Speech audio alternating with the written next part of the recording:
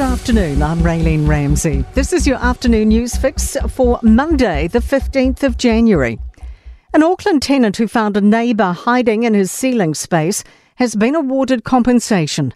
Felino Turner reported 25 incidents to landlords, including a washing machine being stolen, neighbours crowding him as Uber Eats arrived, peering through his windows and looking into his letterbox.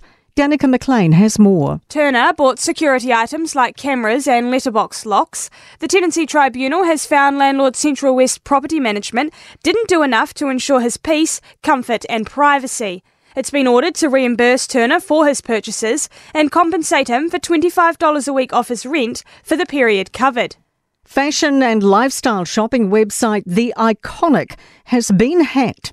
Payment details have not been stolen, but customers with credit cards saved to their Iconic account could be at risk of direct purchases made through the website.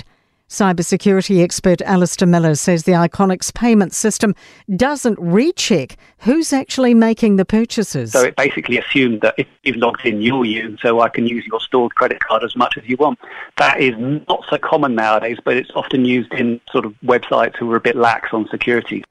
Auckland's Eastern Line is up and running today after 9 months of rail upgrades. Stations closed between Otahuhu and Waitemata late March for the second stage of the network rebuild. Kiwi Rail says it was a huge undertaking. About 130 staff worked on replacing aged rock foundations and worn parts and improving drainage. Kiwi Rail says the repairs will improve safety. The next stage will work on the Western Line between Newmarket and New Lynn. A boat missing from the Coromandel for close to 2 weeks has washed up ashore. Will Franson, the owner of the Betty G, was rescued after nearly 24 hours in the water without a life jacket. The boat's been missing since he fell overboard on a solo fishing trip off Whangamata.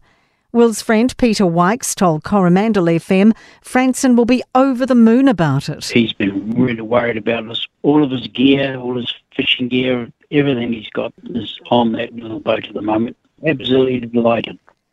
A swimming ban's been lifted for parts of Wellington Harbour, with earlier faecal contamination down to a safe level. Popular swim spots on the waterfront had no swim warnings over the weekend, but new tests have shown safe levels.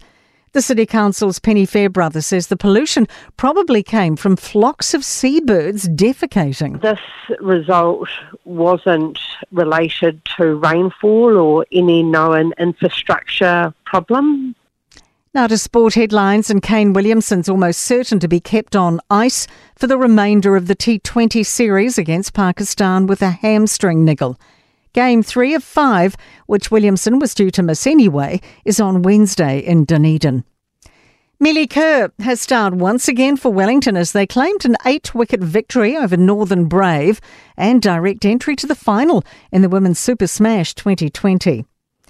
DSB Women's Classic winner Coco Gauff has easily navigated her opening match at the Australian Tennis Open, as has Auckland runner-up Elina Svitolina. I'm Raylene Ramsey, and that is your latest news fix. We'll be back with the next update tomorrow morning from the Newstalk ZB newsroom.